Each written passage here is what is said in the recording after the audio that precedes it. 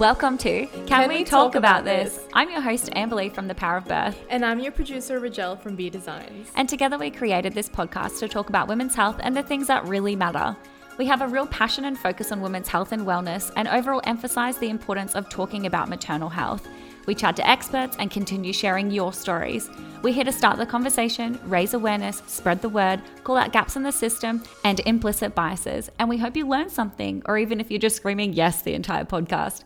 This is not a place for small talk. We're about real talk. And when we know better, we do better. And we challenge you to start this conversation elsewhere.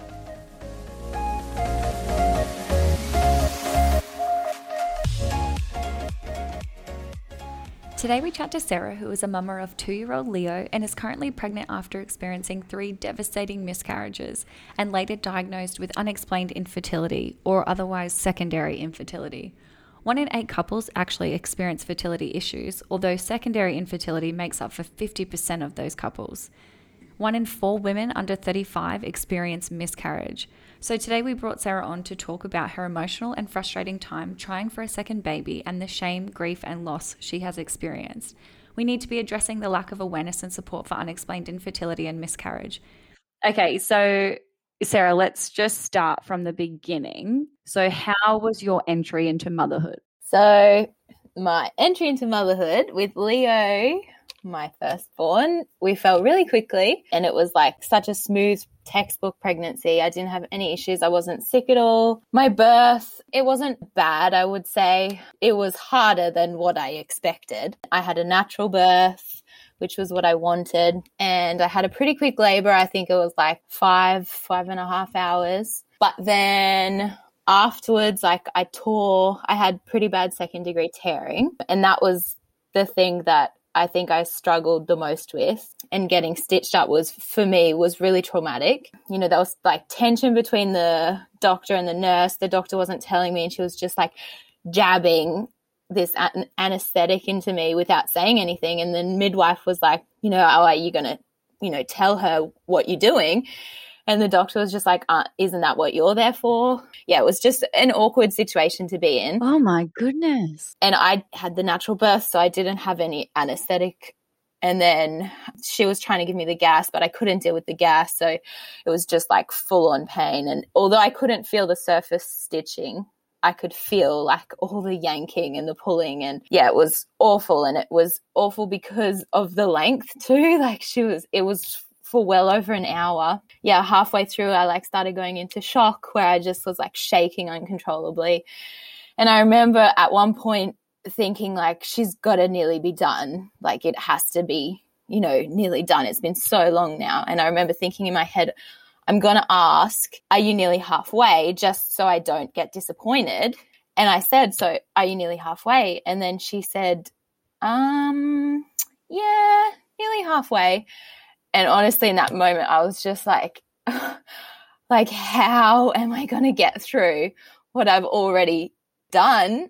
It was really hard. There were some stitches too where she said like that the stitches would hurt just as much as the anesthetic. So she just did them with nothing. And you didn't have your baby with you or Nick with you? Yeah, so they were next to me, but because Nick was holding Leo, he wasn't holding my hand. So I was holding the midwife's hand, which was good because for me, that's what I just needed to like squeeze someone's hand really hard and just like focus on the pain. And that's how I got through it. That was also hard, having Nick been there through the whole labor and everything. That was kind of my first thing where I struggled too with, after Leo was born, with how it changed the dynamic in our relationship.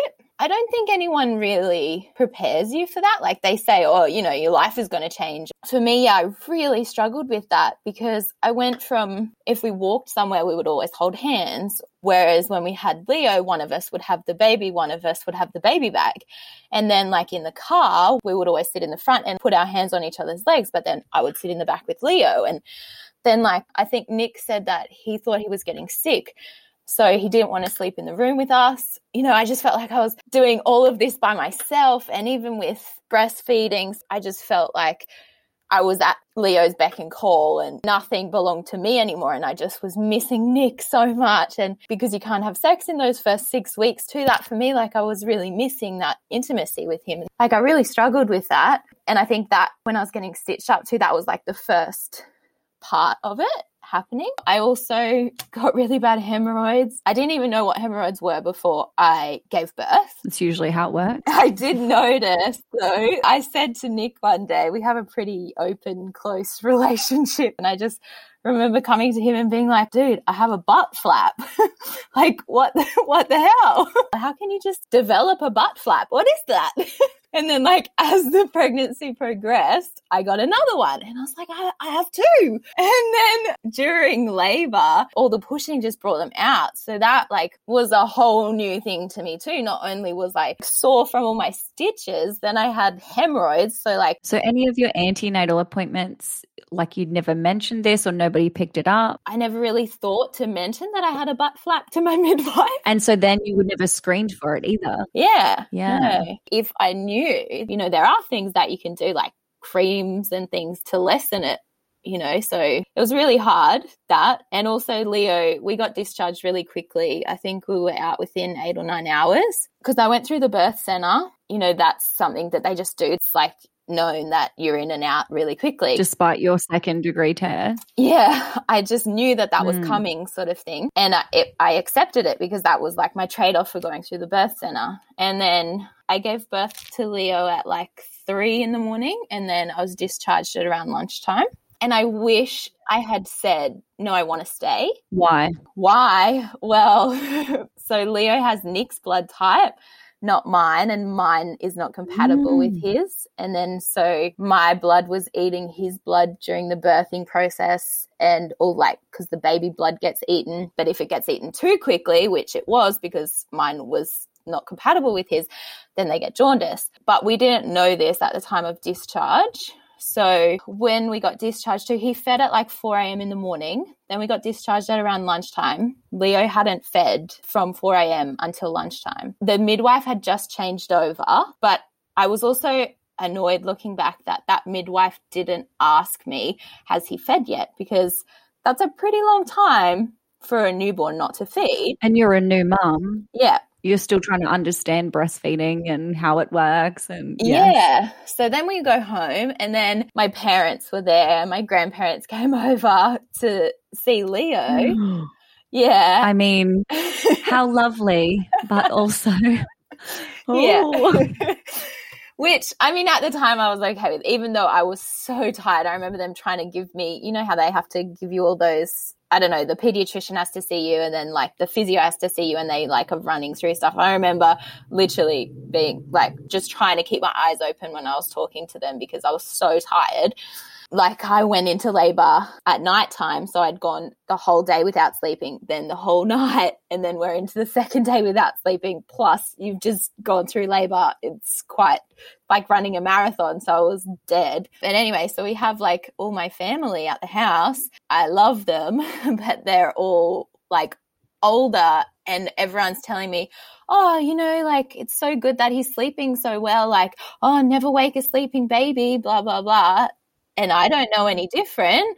So this is like 3 or 4 o'clock in the afternoon. He's going on 12 hours without having fed. And then we get a call from the hospital, and they tell us about this condition that he has. And then Nick said, oh, he hasn't fed since 4 a.m.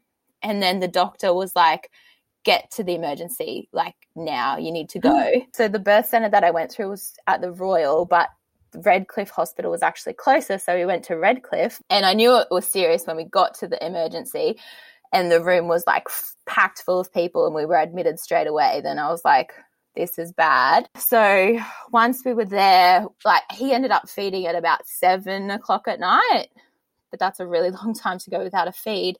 And then Leo was admitted, but not me, so I was able to stay with him, luckily, but I wasn't in their care.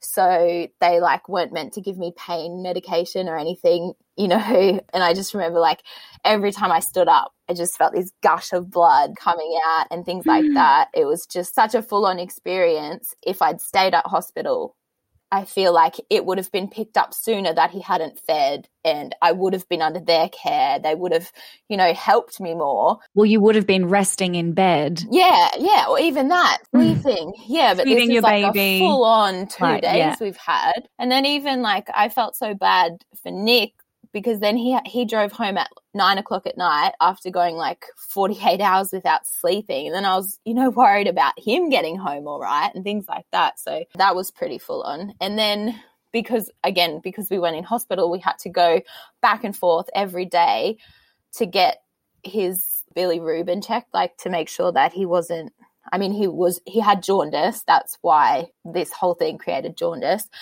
And we just had to keep checking his levels. Mm-hmm. But, in the first week of having a baby, having to drive 45 minutes to a hospital when you've got second-degree tearing and hemorrhoids, and then having all that time, like, waiting at the hospital and, when all you want to do is sleep. Yeah, so that was pretty full on.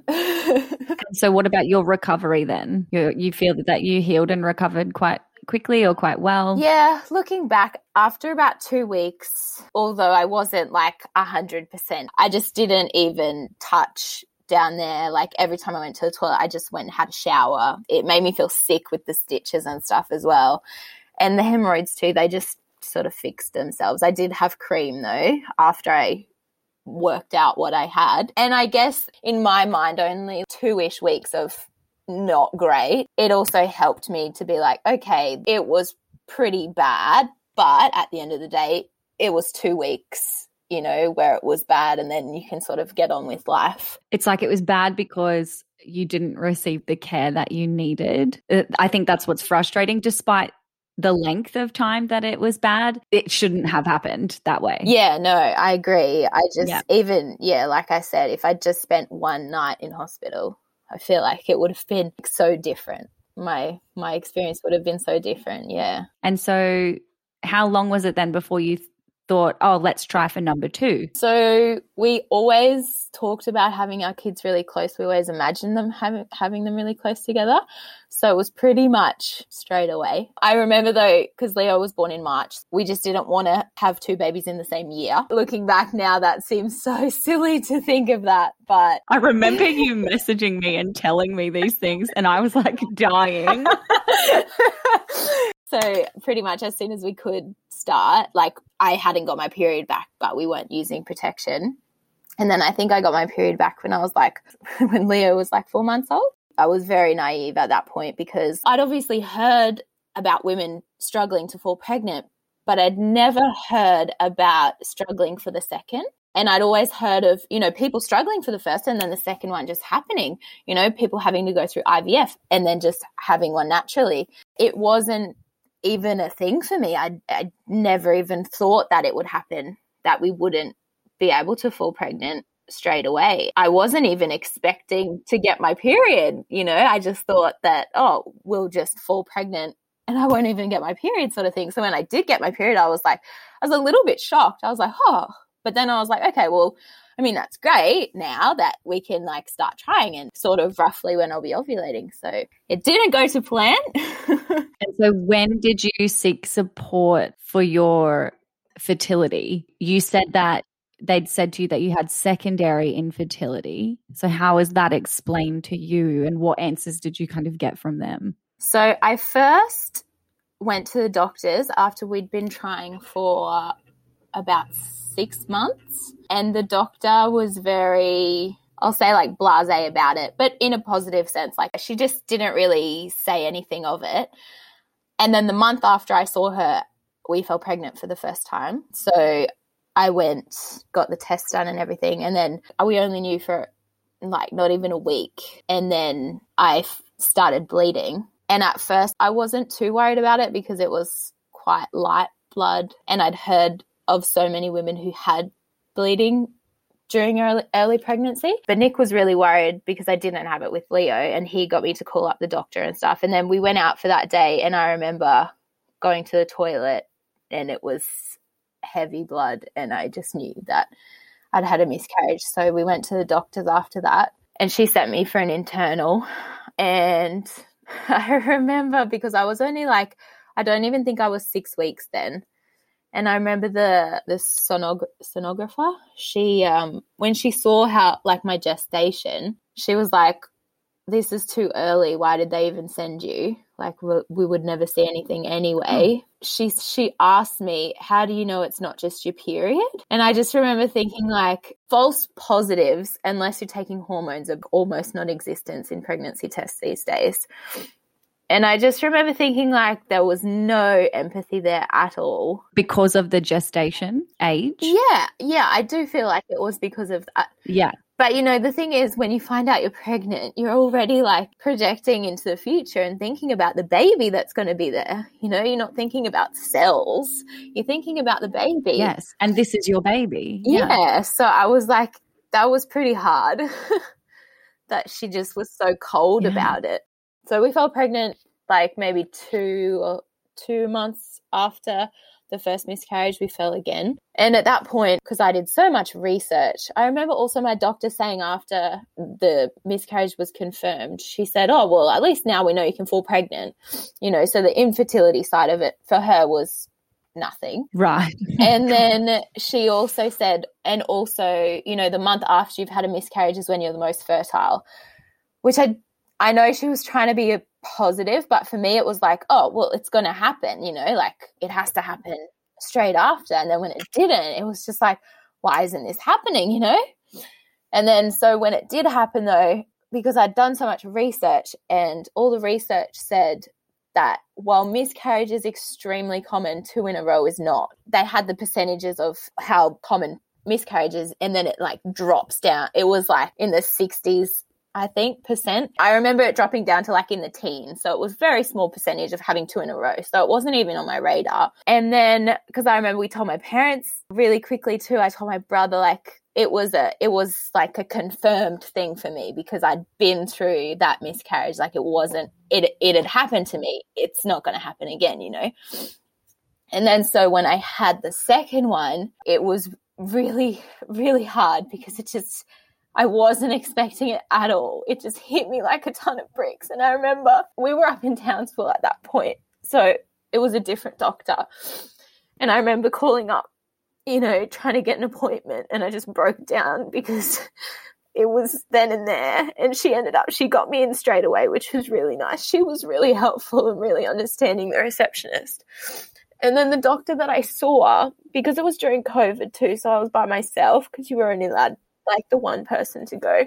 I remember him like, because I had to sort of explain everything that had happened beforehand. I hadn't yet gone to get a blood test because of my first experience. You know, I was like putting it off. And then I remember him saying to me, oh, well, judging by your reaction, I'll take you as telling the truth. I was just like, what? Like, why would someone ever make that up? I was bawling my eyes out. How did you interpret that? What does that even mean? Just because I hadn't had the blood test, you know, to confirm it, then he was taking my word for it that I actually was pregnant. Oh, so you're pregnant and it's not just your period, like that whole thing again?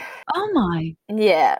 And then so after the second one too, he then sent me to get the tests and I still had the pregnancy hormone in my blood. So then obviously he knew I wasn't lying. Well, it's not common to have 2 in a row. It's not uncommon enough to be classed as having recurrent miscarriages. So I was like then in limbo because none of the tests are like subsidized or anything like that. You can't really get the help or support that you need because you're not in that category yet. So I was definitely in limbo after the second one. And then I think it was another 2 or 3 months and I wanted to go and see a fertility specialist. So I got a referral to go and see a fertility specialist, but then we found out we were pregnant again. So I went to a different doctor. So he did all the tests and stuff. And I was explaining it to him because I got the referral over the phone. So I didn't know which doctor it was. And when I was explaining it to him, he's like, I'm so happy. Like I was the one that did the fertility referral for you. And that straight away was really nice that it was probably on his computer, but for me, it made me feel like he was invested in me. And the fact that he's like, I'm so happy for you, you know, it was really nice. And so we got the tests. That's what you call support. As simple as saying that. Then obviously we had a third miscarriage. So when I went back to him, I just remember him being so empathetic And it was the first time that I'd felt like someone that wasn't invested in my life actually cared. I really liked that doctor. Unfortunately, he's still in Townsville.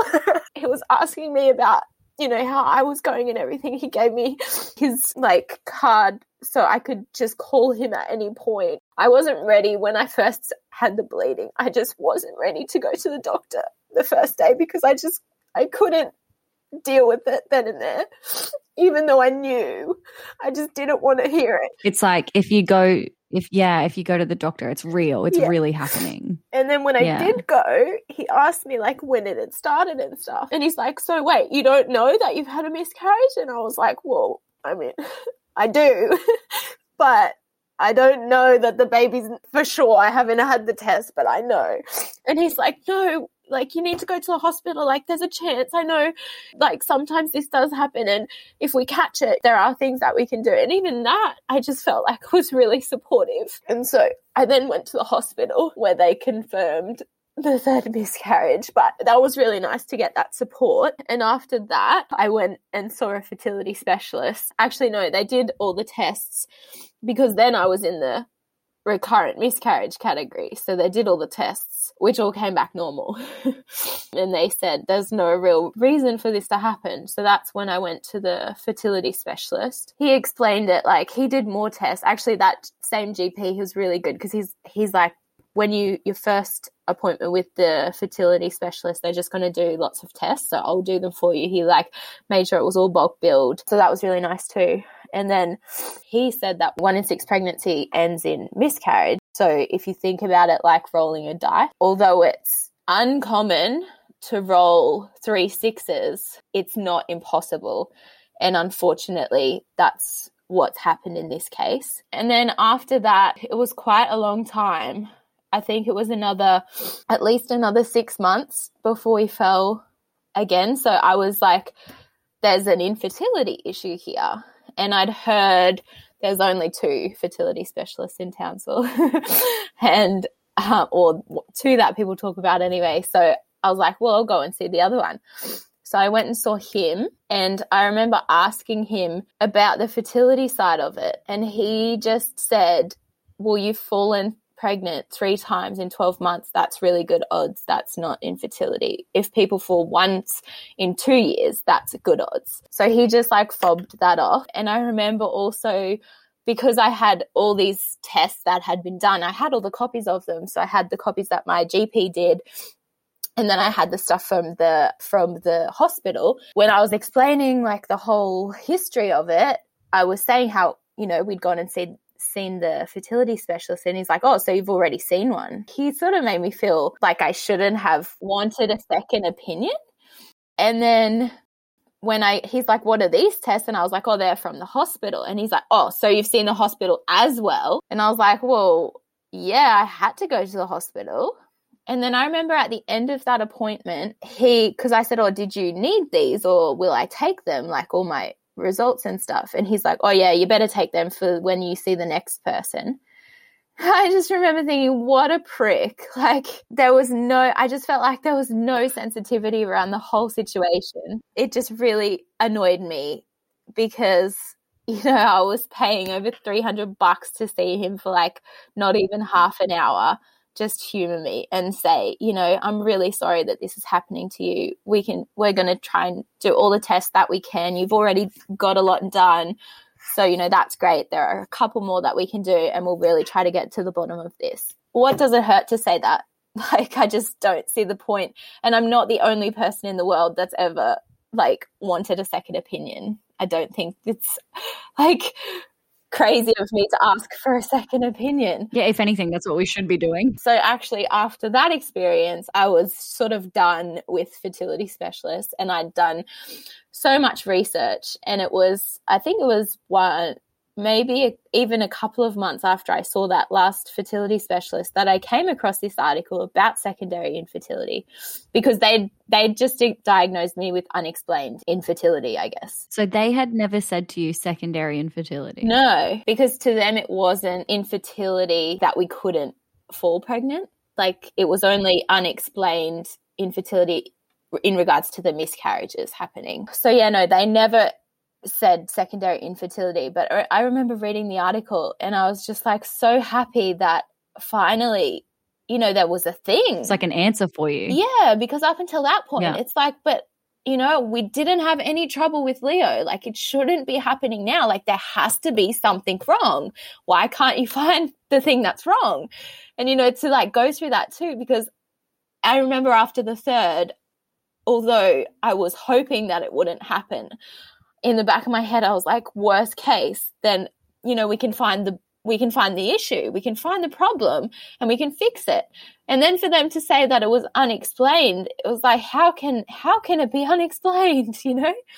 Yeah. And so when I was reading about the secondary infertility, I was just like, okay, so it is a thing. There are others that have struggled with this. And I just remember it saying like a big thing can be guilt. People with secondary infertility can really struggle with the guilt side because they've got one child already. They should be happy to have that one child, but they find themselves longing for another one. So it's like almost sort of like your child isn't good enough to just be content. And then it was also saying they struggle to fit in because you don't fit in with people struggling with infertility because you have a child, you know, and it's not the same because they don't have a child. But then you don't fit in with families that have multiple children either. And it's not by choice, you know, it's not like I just was one and done sort of thing. And then it was also saying people that struggle with infertility, often they just don't want to have anything to do with babies or children. And, you know, they go on a holiday or, you know, they go to a couples retreat, you know, something where they're just not going to even have that in their heads. But people with secondary infertility, it's impossible to get away with. You know, you're always going to the park. You're always seeing families with multiple children. You're always seeing pregnant women. Got your mum friends. You're right in that world. Yeah. Yeah. So that's like also a really difficult side of it. I just remember the one thing that it did say that I found comfort in was that couples with secondary infertility almost always go on to have a second child.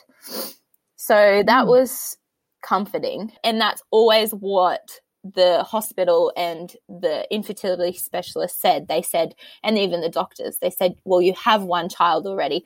You have the same partner. So it's not that your genes aren't matching up or anything. You know that you can carry a child to full gestation. So that was always really comforting to them, that if you've done it once, you can do it again, sort of thing.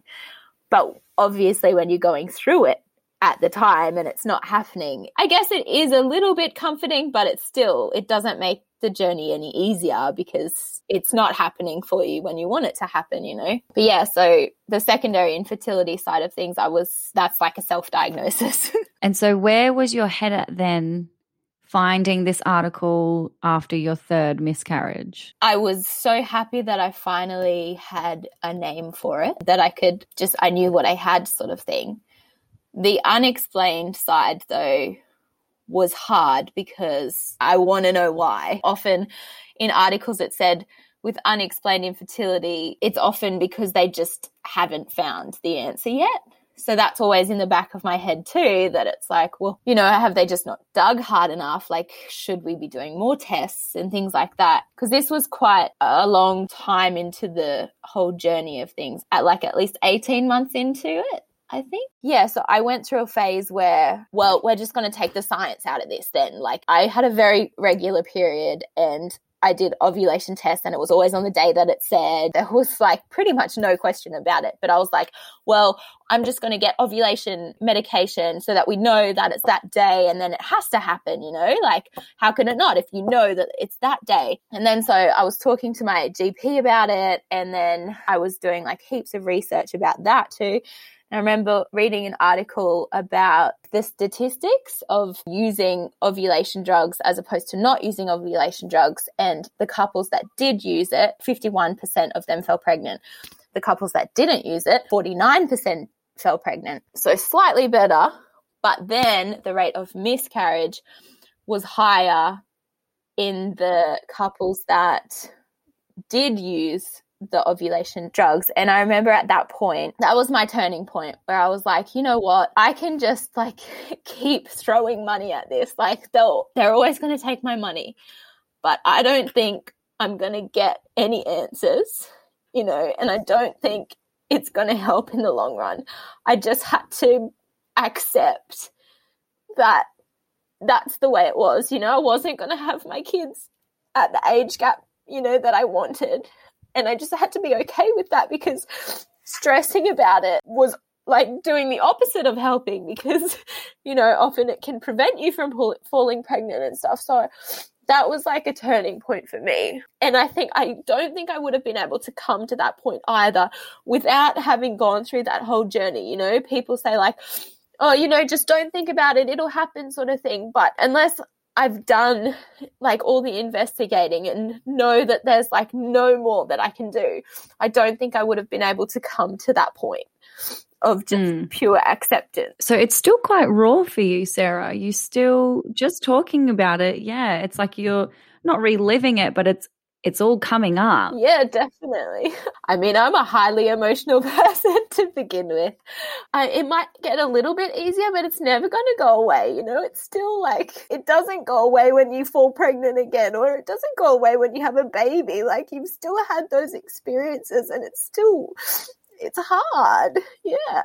I think like every time I talk about it too, you carrying all this emotion, and every time you share it with someone, it's like they, you know, take a little piece to carry with them, you know, so yours isn't so heavy. So I think. Oh, I love that. No, I think you're amazing, because, yeah, it is so true, particularly with secondary infertility. You know, you're walking around the shops with your little one that you already have, and you're carrying this invisible burden of longing and wanting for more, but then having this fear that it potentially couldn't happen, or that you have to re-experience the 3 that you've already had. I can't imagine how that would look day to day internally, you know, inside your head, inside your heart. I think that would be really difficult. Yeah, it was honestly really hard. I was in a really bad place for a long time, you know. I think after the 3rd, that's when it got really bad. And because, you know, every month that goes by, it's like gets worse and worse, because it's like, why is it not happening, you know? And it was really bad. Like, to start off with, I didn't really realize, you know, but I got to a point where then I would catch myself stressing, and it would happen like 30 times a day, and I would wake up like in a jolt, as if I'd had a nightmare from me stressing, and it was just consuming, you know, and it consumes all of you, because people say, don't think about it and it will happen. Well, how can you not think about the thing that you want most in the world? And then every month you get your period. So it's a reminder, hey, you're not pregnant. It's a little bit hard not to think about it. I was so in tune with my body, and I knew when I was ovulating. So how can I, you know, not think about that? I'm not going to not have sex when I'm ovulating, because that's my chance, you know? And then it just consumes your sex life, because it's like you're forcing, like, neither of us would be in the mood to have sex, but you have to do it. So then it becomes a chore. The very first doctor, she did a blood test, and she's like, I'll tell you when you're ovulating. She gave me a week's window. So then we're just having sex every day for a whole week. Like, I don't know how many people have sex every day for a whole week, but on the 6th and 7th, well, before that, honestly, like after the 3rd day, we're just like, we want to snuggle. Like, I don't want to have sex. So like, that was really hard too. And then the first doctor too, she's like, don't tell your husband when you're ovulating. She said that it can actually like affect their sperm production. Wow, how interesting. Yeah. So then some months I would try to not tell him. But then like when it's the 3rd day in a row that I'm coming onto him, he's like, are you ovulating? Like, it's pretty obvious. You can't hide it. And then I just have to be like, oh no, I'm really into you. When I fell, like, I remember just being ecstatic, because it had been so long. Like, I've done a ridiculous amount of pregnancy tests. Like, I need to buy shares in First Response. Oh. You know, the amount of times where like I would just look at that test and like long for the second line to come up, you know. I've spent so much time doing that. So when it was there, I was so happy. I was bawling my eyes out. And I knew, like, obviously it's always going to be in the back of my mind. I think once you've gone through some kind of struggle, you're never going to forget that, you know, which I'm happy that with Leo, it was just pure joy. Like, I didn't have any of that. And I'm grateful that I did have that experience, because pregnancy will never be the same for me ever again. And so, yes, you're 22 weeks now. Yeah. We didn't tell anyone. I think, so Nick knew, and I told 2 of my friends. That was it. I didn't even want to acknowledge it. Like, I was in denial that, you know, I would see people that are pregnant and I would still long for that.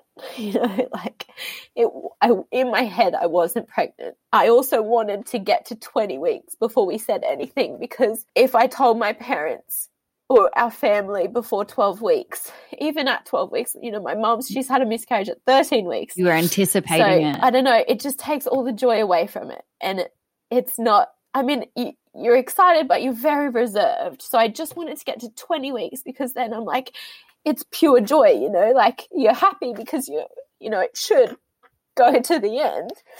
Today was the first day that I've worn, like, revealing clothes, like, that shows off my bump. And I felt uncomfortable, like, but I'm getting there. How did you feel the first time you felt the baby? It's funny, because that's also, my pregnancies have, well, this one compared to Leo have been so different, because with Leo, I wasn't sick at all. I didn't feel him until I was 21 weeks, because his placenta was in front too. Whereas this one, I felt like around 16 weeks. I didn't really know that it was that then, but I've been really sick this pregnancy. I think to a lot of women that can be like a really bad side of pregnancy.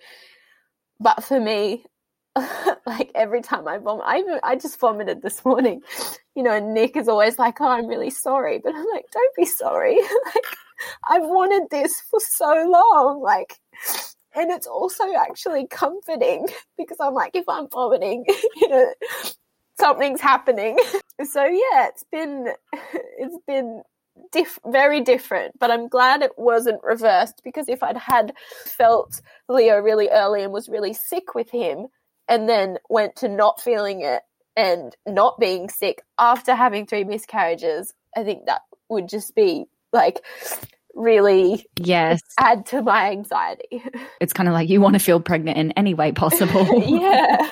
So what would you say to someone struggling with miscarriage or with secondary infertility? I think struggling, well, with either really, if you feel comfortable, talk about it.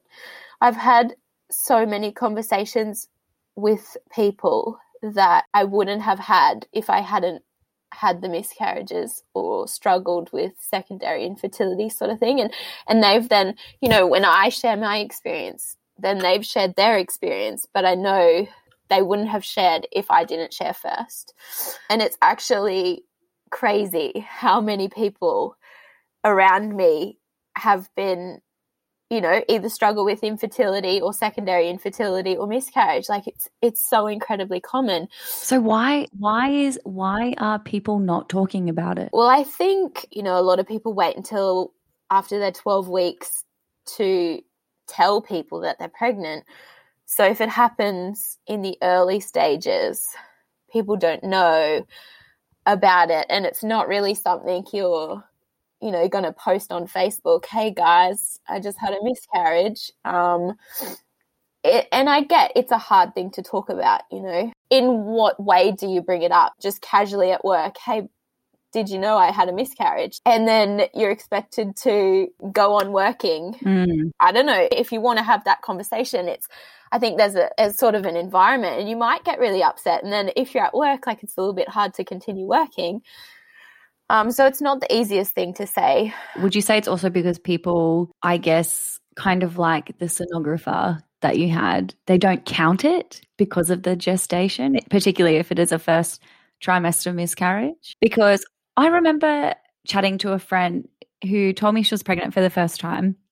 And I was like, oh my gosh, congratulations. How far along are you? She said 4 weeks. And I was like, oh, wow. Like, you're telling me really early. This was way before I had children too, by the way. So I had no idea about this world. And she was like, yeah, well, it still counts. And I was like, oh, yeah, absolutely. Like, yeah, it does. I was just, people don't ever do that. Like it was kind of a rule, this hidden rule. You had to wait until you're 12 weeks. And if you said it before, people kind of bitched about you. Like, oh, she told everyone when she was like 6 weeks. Like it's kind of like said as, what an idiot.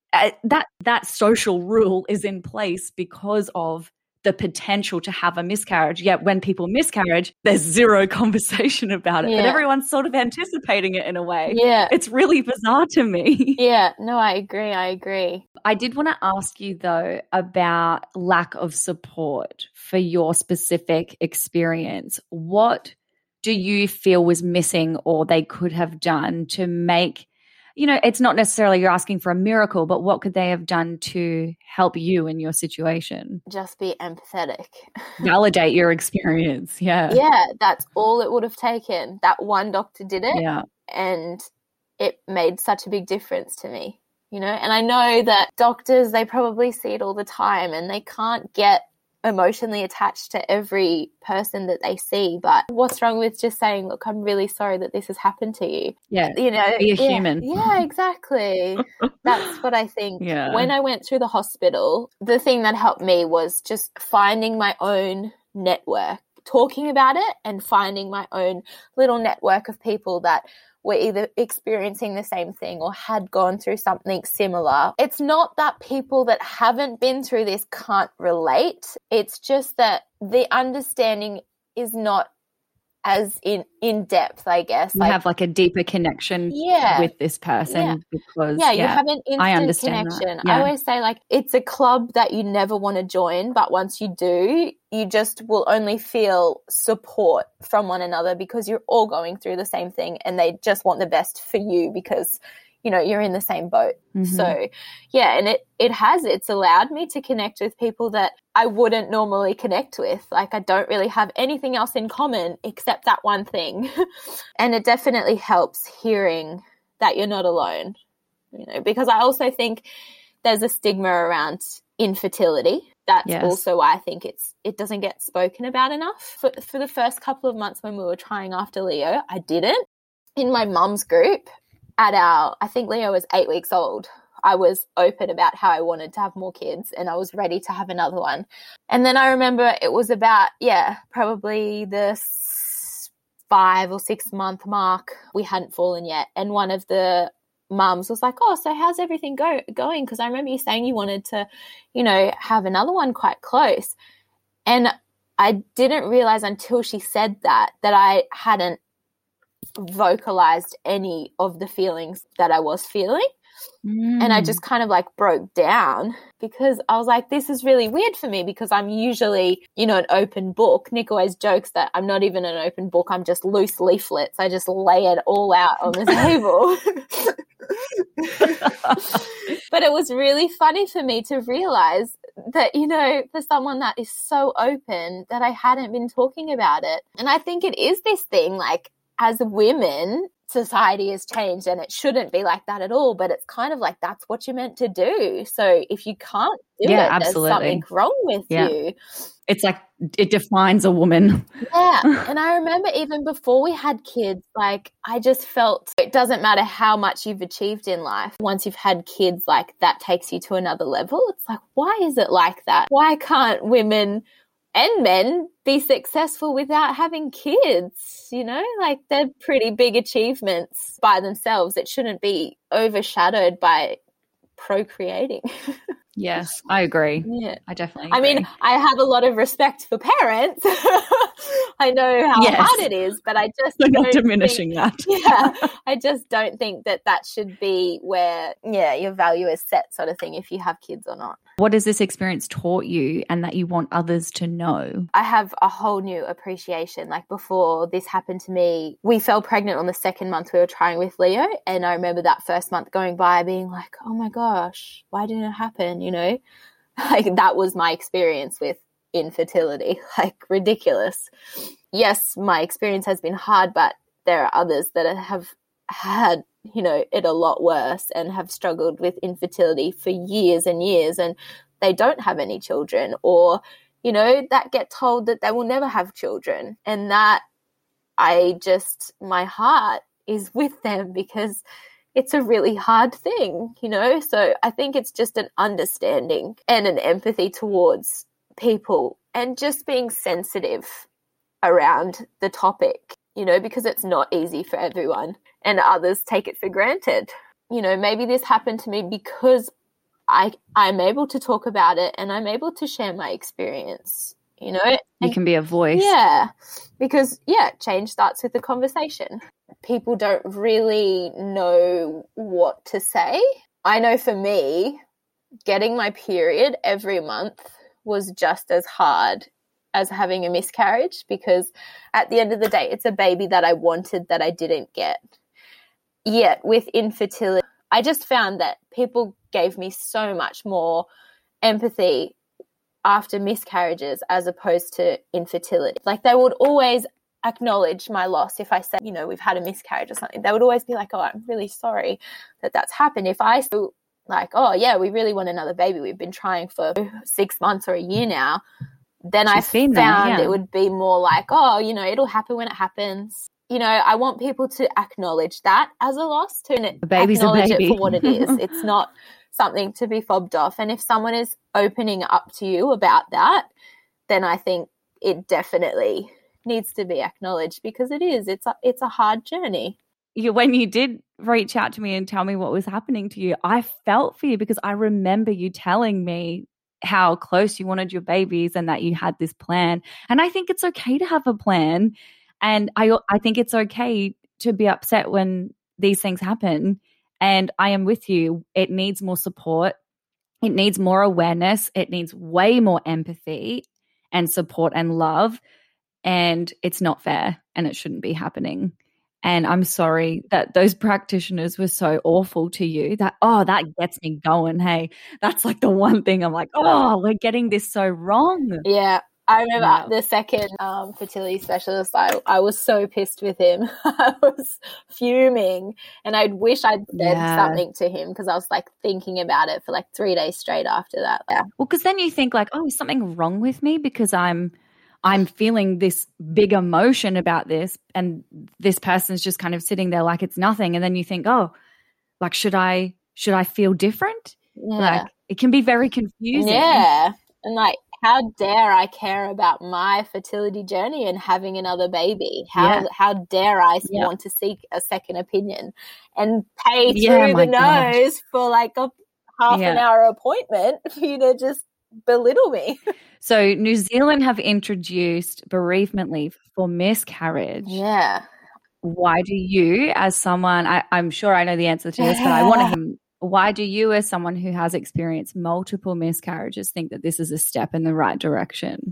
Oh, I think just the acknowledgement of it, that it's a loss. Doesn't matter I remember it saying it doesn't matter at what gestation that you get it. And I think that's an amazing step in itself, because it doesn't matter at what gestation you were. A loss is a loss, and it needs to be acknowledged. And this is why we need more women in politics. Yeah, right. I know. It's kind of like, I wonder if it only came in because she's a woman. I remember though, like the GP that was really good, I remember him saying to me, because he was asking me how I was, and then he said, this journey, it's really about you. Like, I'm sure that your husband is upset, but he's most likely more upset about seeing you upset. This is something that is about the woman. And I remember him even acknowledging that, because like, amazing. Your partner, they do go through it, but they're not the one bleeding. They're not the one, like that it's happening. I wonder if his wife had been through it or something. Yeah. Because it sounds pretty close to home to him. Yeah. To say something like that.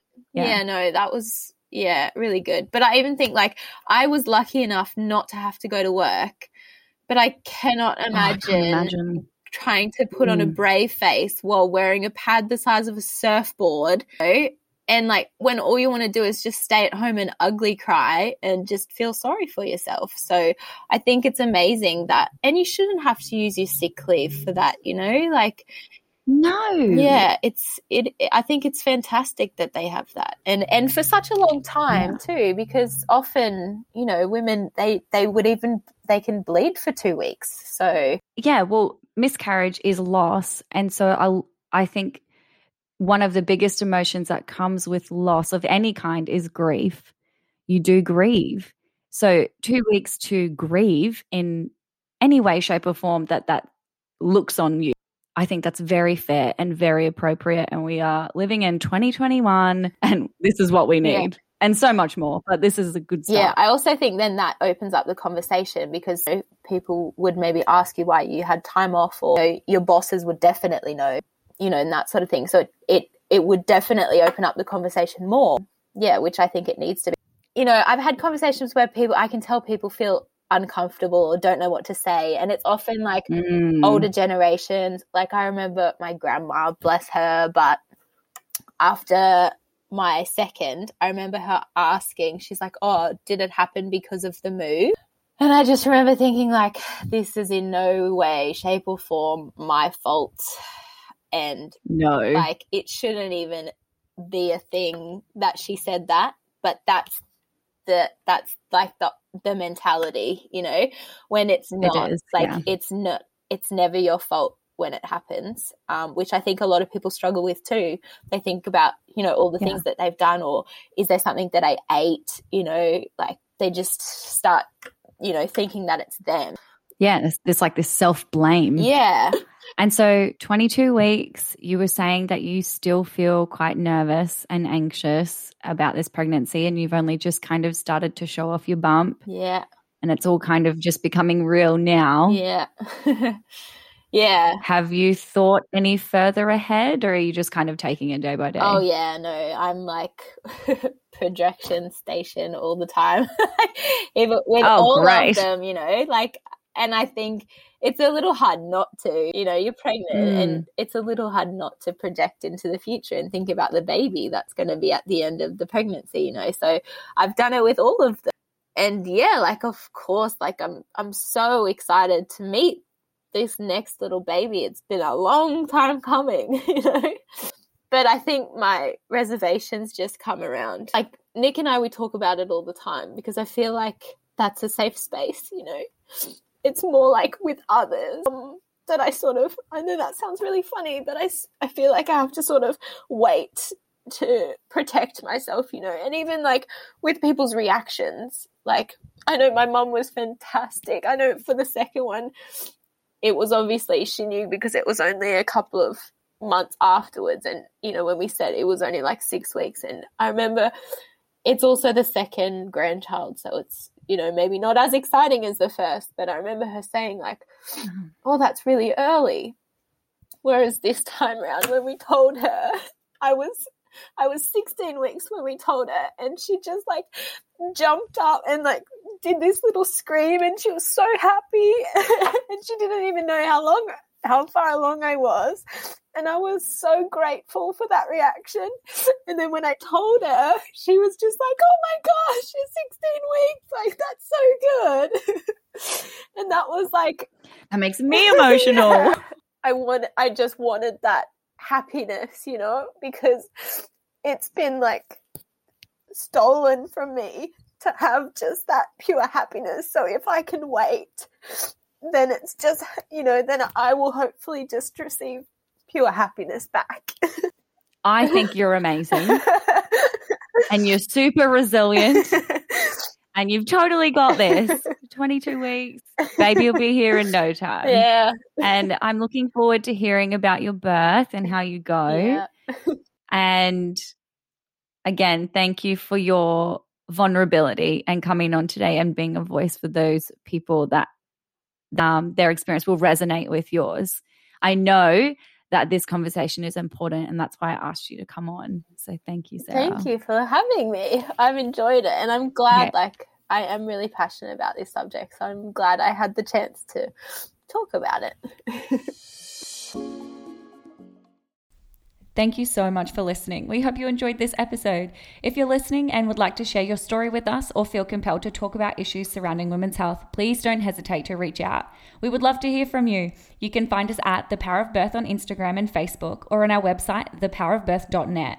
If you loved this episode, we would love it if you left us a review on whatever podcast platform you're listening on, and share us with your family and friends. The conversation has to start somewhere. Thank you again for listening, and we hope you join us in the next episode.